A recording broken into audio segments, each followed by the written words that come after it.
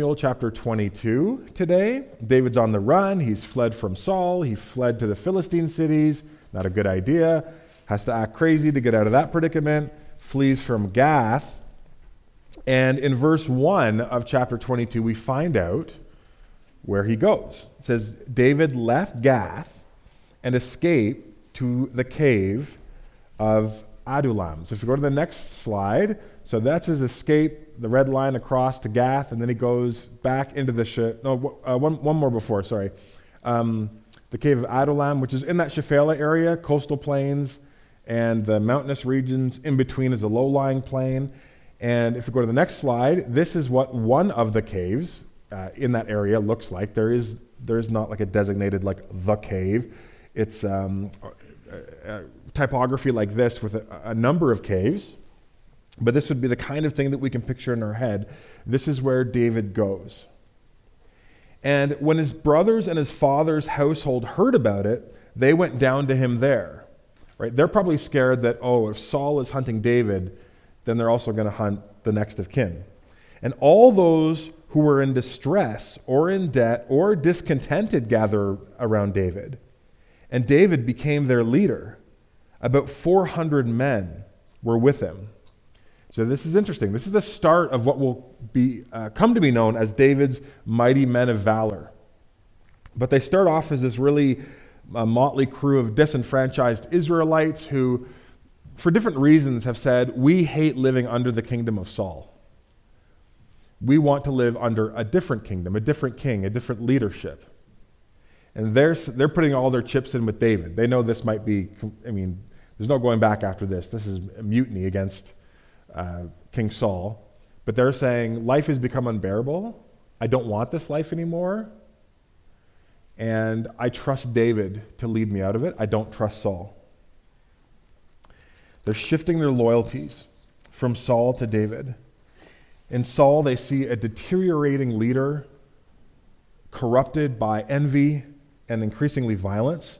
And they're seeing David constantly fighting to do the right thing, honor God, and go to huge lengths to not use that same violent tactic against Saul, even when some might deem it justified.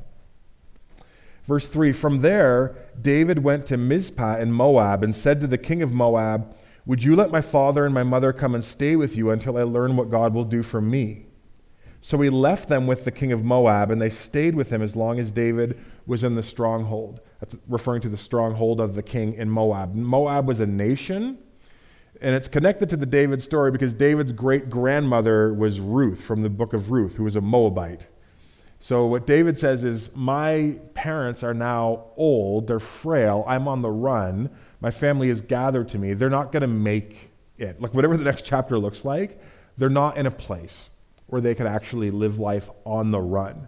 So he kind of calls in an ancestral favor and asks that they can be placed in Moab, which is on the south east side of the Dead Sea, and a different nation protected from Saul there. Now I think that's amazing. It's this little interaction in David's life, but it speaks a tremendous amount to his character. In Exodus 20, God gives the Israelites 10 commandments, which are going to serve as the foundation of their laws as a nation. He's rescued them from Egypt. They're a motley crew of slaves. They've been slaves for 400 years. It's all they've known. And he says, I'm going to make you into a great nation. But every nation needs laws on how they're called to live. But you're not going to be like the other nations because you're going to learn to live under God. You're going to learn to live God's way, and that will be a witness to the other nations around you. And the fifth commandment that God gives in that top 10, but the first one that deals with horizontal relationships. So the first 4 commands are about how Israel is to orient itself towards God. But the next are, the ones that follow are the ones about how do you interact with each other. And the first of those is honor your father and mother so that you may live long in the land the Lord your God is giving you. And that's what we see David doing here. David is honoring his mother and father by providing safety and care and stability for them. But again, remember the context. He's doing this while his own life is tremendously unstable. he has no one, in a sense, providing care and safety for him. And I thought about that a lot because as I've took time over the last few years to care for my dying mother and heard stories from other people and know people who are doing that now, I wanted to take a moment to affirm those of you who have cared or are currently providing care and safety, stability for aging parents. And especially for those of you who are doing that while the circumstances of your own life do not make that care, that offering of care and stability easy. That is a deeply honorable thing to do. That is a deeply righteous thing to do. And God is pleased with your decision to step up. And he will bless you in many ways for it. And I know a little bit about the toll that it takes to provide that kind of care. And we honor God in a powerful way when we honor our parents, especially during later years where there's frailty, where there's new levels of physical or even mental vulnerability. When we set aside our own interests and our own advancements and our own concerns and say, how do I honor and care for this person as they move into the final stages of their life? So thank you, and I want you to hear an affirmation from God, hopefully in your inner person, that what you are doing is good and important, and God will bless and honor you for it. Verse 5, the prophet Gad said to David, don't stay in the stronghold in Moab, go into the land of Judah. So David left and went to the forest of Hereth. So now you kind of got this like Robin Hood, Sherwood Forest theme going on. But the larger picture, which I hope some of us can relate to, or well, maybe all of us, is that there's just a lot of dislocation happening in David's life over a very short period of time. And that's a really stressful thing to have to endure. Lots of changes. You know, they talk about how moving is like one of the top stressors, just that alone, right? And the death of a loved one is another top stress. And that's not counting if you're on the run from people who want to take your life. David is just being ping-ponged all around. And there's this movement that he has to find in his own life with all this chaos to say, how do I trust God? What does it look like for me to trust God when the ground underneath my feet doesn't really feel very stable? But in verse 3, it's interesting. He asks the king of Moab to take care of his parents until God reveals to him what God will do for me. So David still has a sense that God is with him, that God will be providing guidance, that God will eventually show him what he's going to do for him. But David's saying, I don't see that yet. But again, it's an amazing picture of faith where David's confidence in God isn't tied to the stability of his external circumstances. Again, it's tied to an intimacy with God, an understanding and confidence in God's faithfulness that doesn't make the instability around him easy. It just doesn't make it overwhelming. So that's the first scene. David in the cave gathers people, gets his family to safety, and now he sort of like continues to be on the run in this no man's land from Saul. The next scene, and we'll just go over this one quickly, is Saul kills the priests of Nob. So Saul heard that David and his men had been discovered, and Saul, spear in hand, we're always told Saul has the spear, Saul has the spear.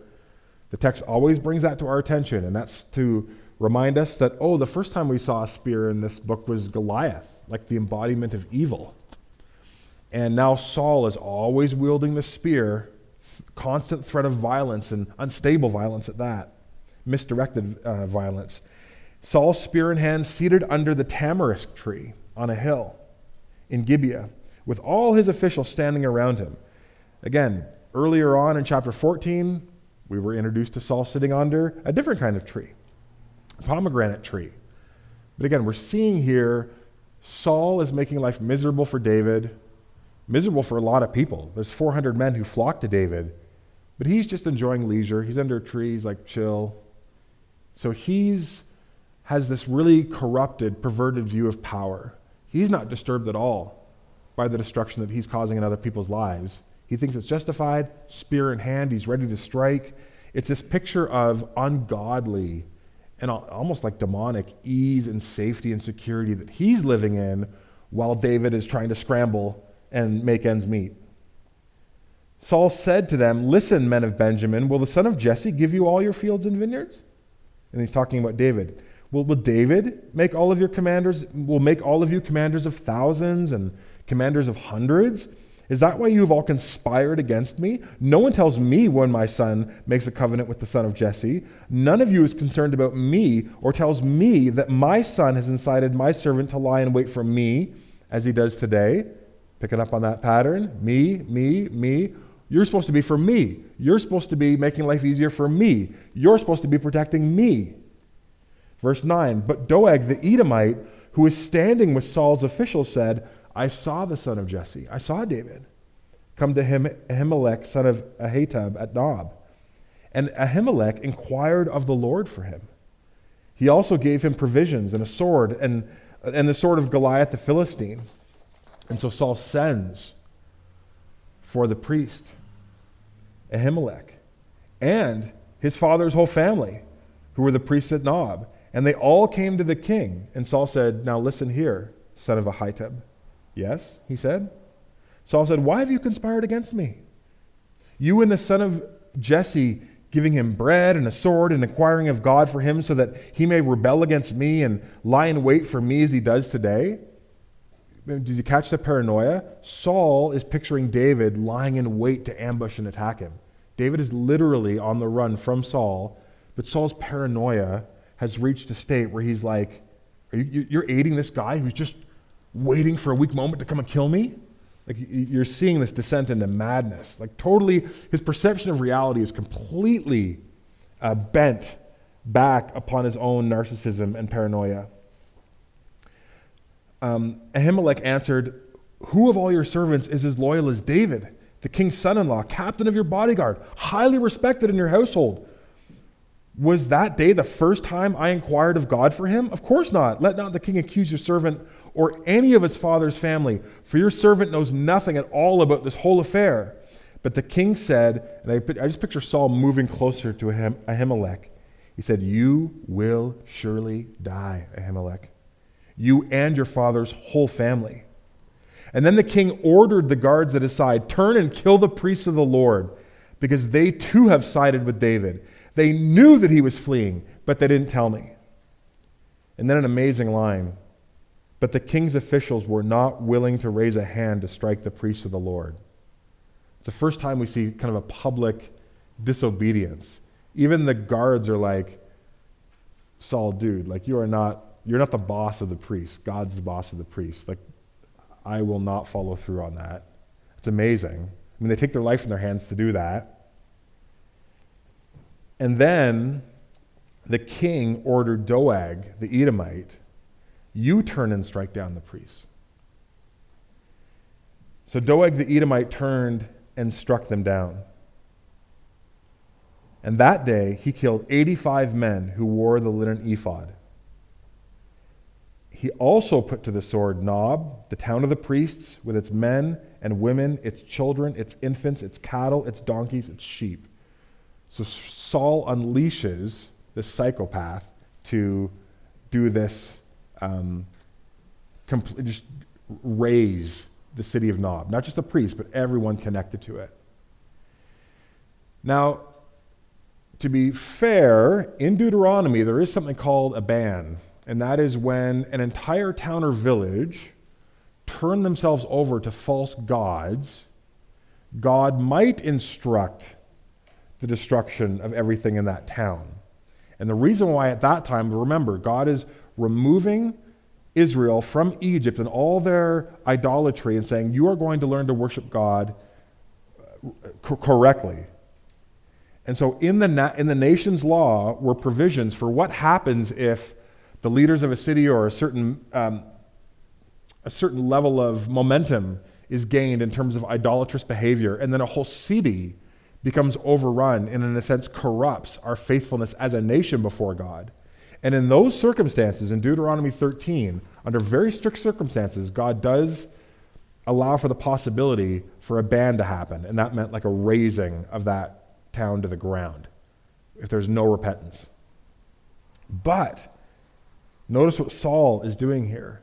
The only condition in that ban was that the entire town went astray and turned to other gods.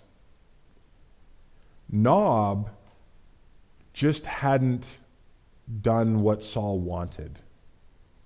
And Saul says, kill them all. And so again, you're seeing this not so subtle picture to a Hebrew reader, but it's maybe too subtle for us, but Saul is putting himself in the place of God. He's saying, this is my nation. Every town is to obey me. Every town is there to make my life better, to protect me, to advance my agenda. And if there's a group of people out there that think that there's an authority over me, that they can bypass my word to do, I'm going to teach them a lesson. So it's a terrible, awful scene here. A hint of good news in verse 20, Abiathar, son of Ahimelech, escaped and he fled to join David. And he tells David what happened. And David says, when I was talking, he said that day when Doeg the Edomite was there, I knew that he would be sure to tell Saul.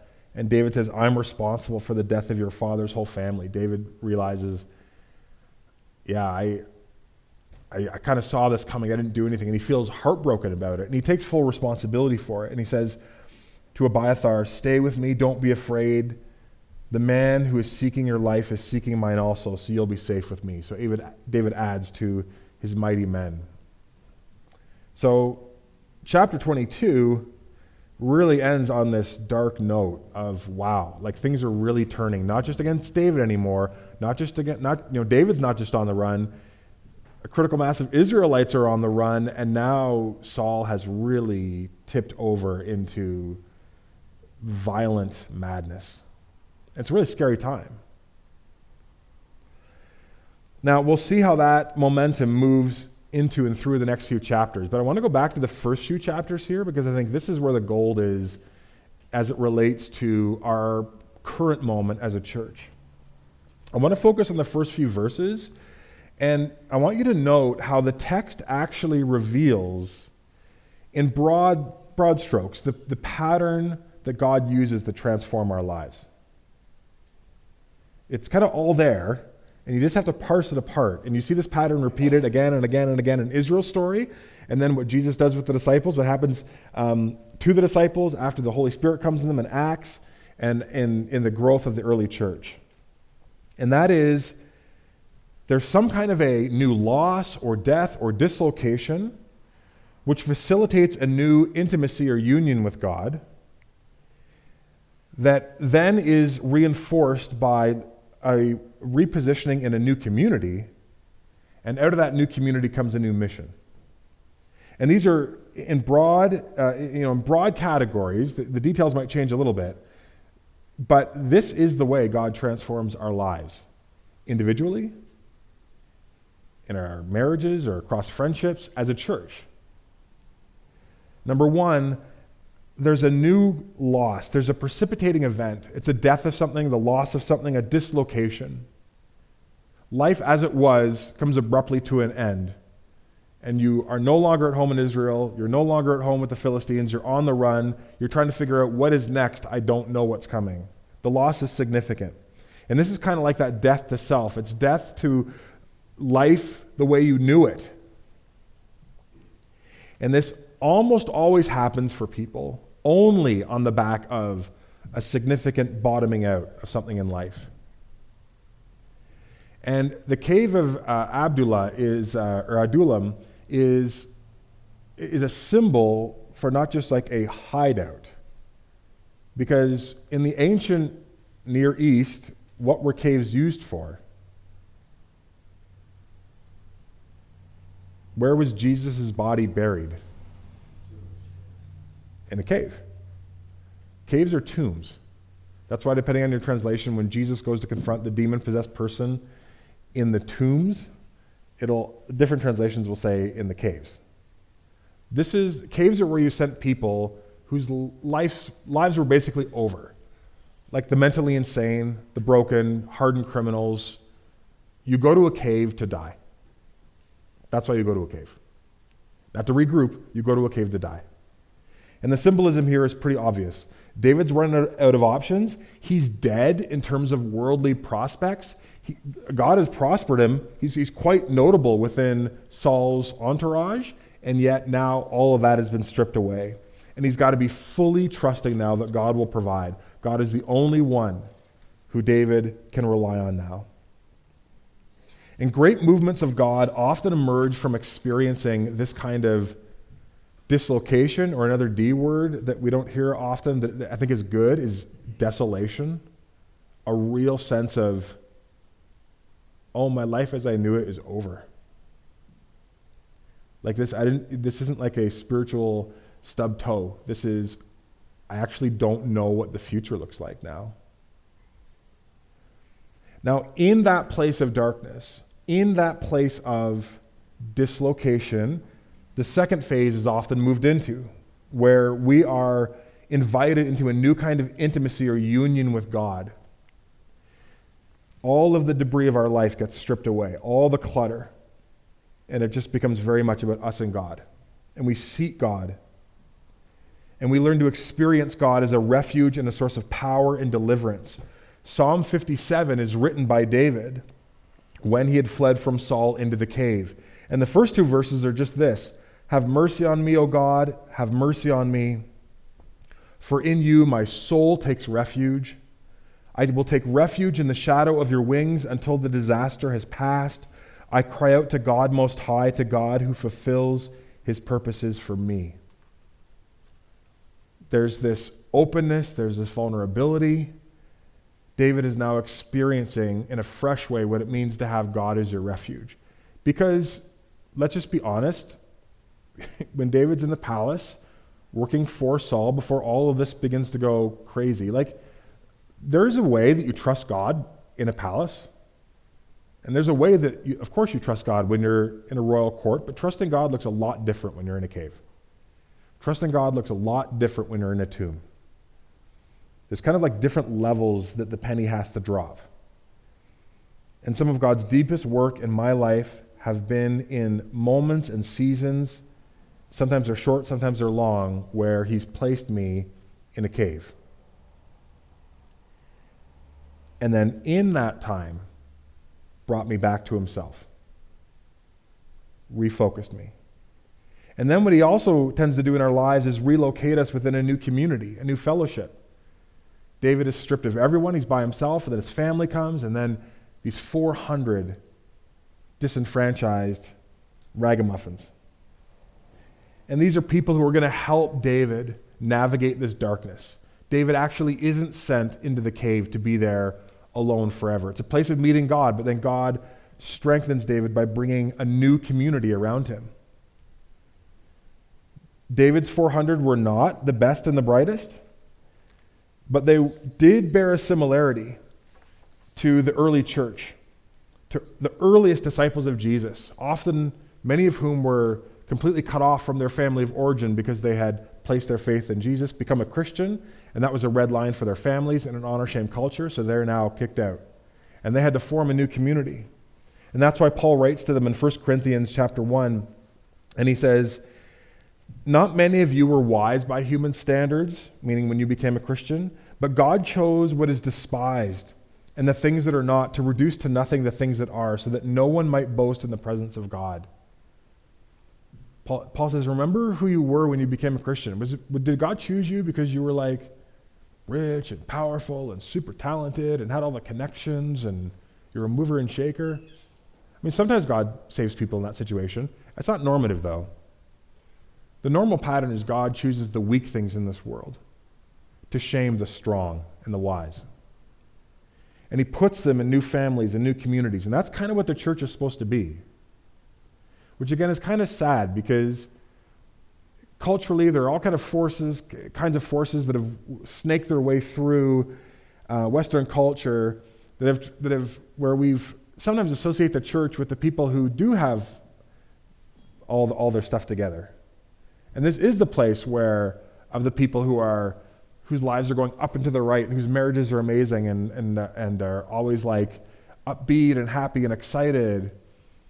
The church is called to be a new community where we gather to really get real with God, learn how to do that appropriately with each other, and then move into a new mission.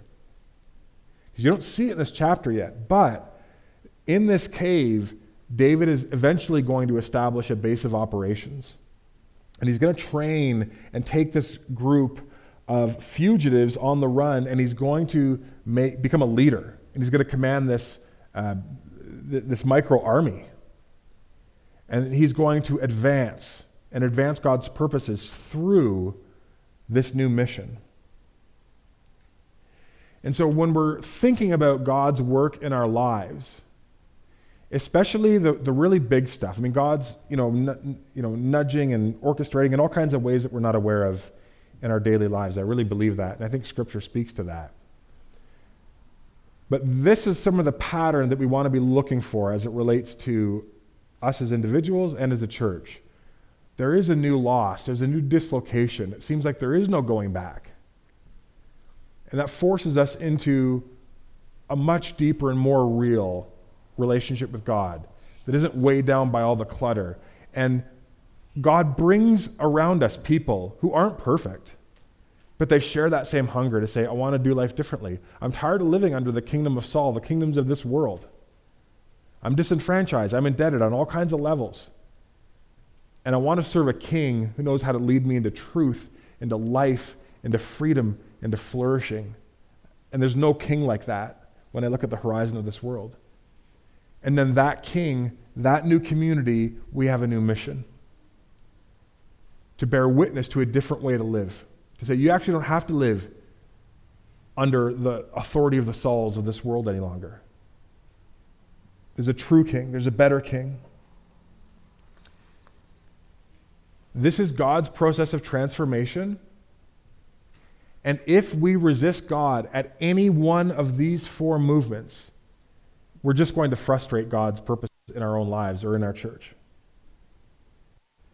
We will not experience, I really believe this, I don't believe we will experience deep transformation in Christ at any level if we don't understand how to surrender and cooperate with God and learn how to do that. Maybe we don't understand it, but we need to want to learn how to do that.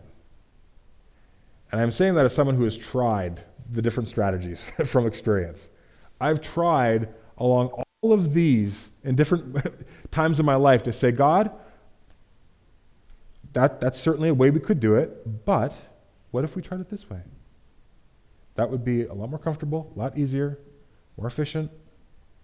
I could see it would just be cleaner. And, those are places where it's not that it's wrong to grapple with God and to, in a sense, to negotiate and to pour out your heart and say, hey, if I don't want to drink this cup. I don't want to drink this cup. If there's any other way, God, please. But we have to come to the end of it and say, but not my will, your will be done. And as a Christian, we have to live into that space that says, what is my life for anyways? Is my life... if the vision for your life is to end up like Saul, rich, powerful, spear in hand, a life of ease and comfort lying under a tamarisk tree, then this is anathema. This is the wrong direction. If you want to have a life like David, significance, purpose, deep intimacy with God, highs and lows, experiencing God in triumph and tragedy, carried through a real life of adventure and meaning and hope, not just for yourself but for others, that's the process we've got to be willing to live into. And even if we're honest with ourselves and say, I don't know if I'm willing to go through some of this stuff, Jeff. That's okay. Just say that to God. Say, God, I don't know if I'm willing, so help make me willing. Please. Because if we resist God at any of these points, all that happens is we sort of just slow down and stagnate and stay stuck. And I don't want to be a Christian who has just settled for where I am, and now I'm working really hard to resist God's movement in my life. and feeling no connection to God, no connection with others who are moving towards God, but just kind of putting on pretenses and going through the motions, and not totally giving up on faith, but not cooperating. It's just an awful place to be. I want to be fully surrendered. I want to be pursuing God wholeheartedly. This is a chapter in David's life when the known is gone, the known and the familiar is gone, new practices have to emerge, reliance on God has to be deepened, because the pressures of the moment can't be held up under the shallowness of the faith of the past. The faith has to be deepened. There has to be a greater superstructure underneath. And I hope you hear that at both the individual level, but for us as a church. This is not a prophetic word. I'm not saying anything. I'm not saying I speak for God or anything. This is my humble opinion. And you know, if you've tracked with me, I don't say stuff like this very often. I really do think that dark days are coming ahead for our culture and our times. I think there are storm clouds gathering. I think a lot of people thought, it's the pandemic. When the pandemic's over, we'll slide slowly back to normal. I really think it's just beginning.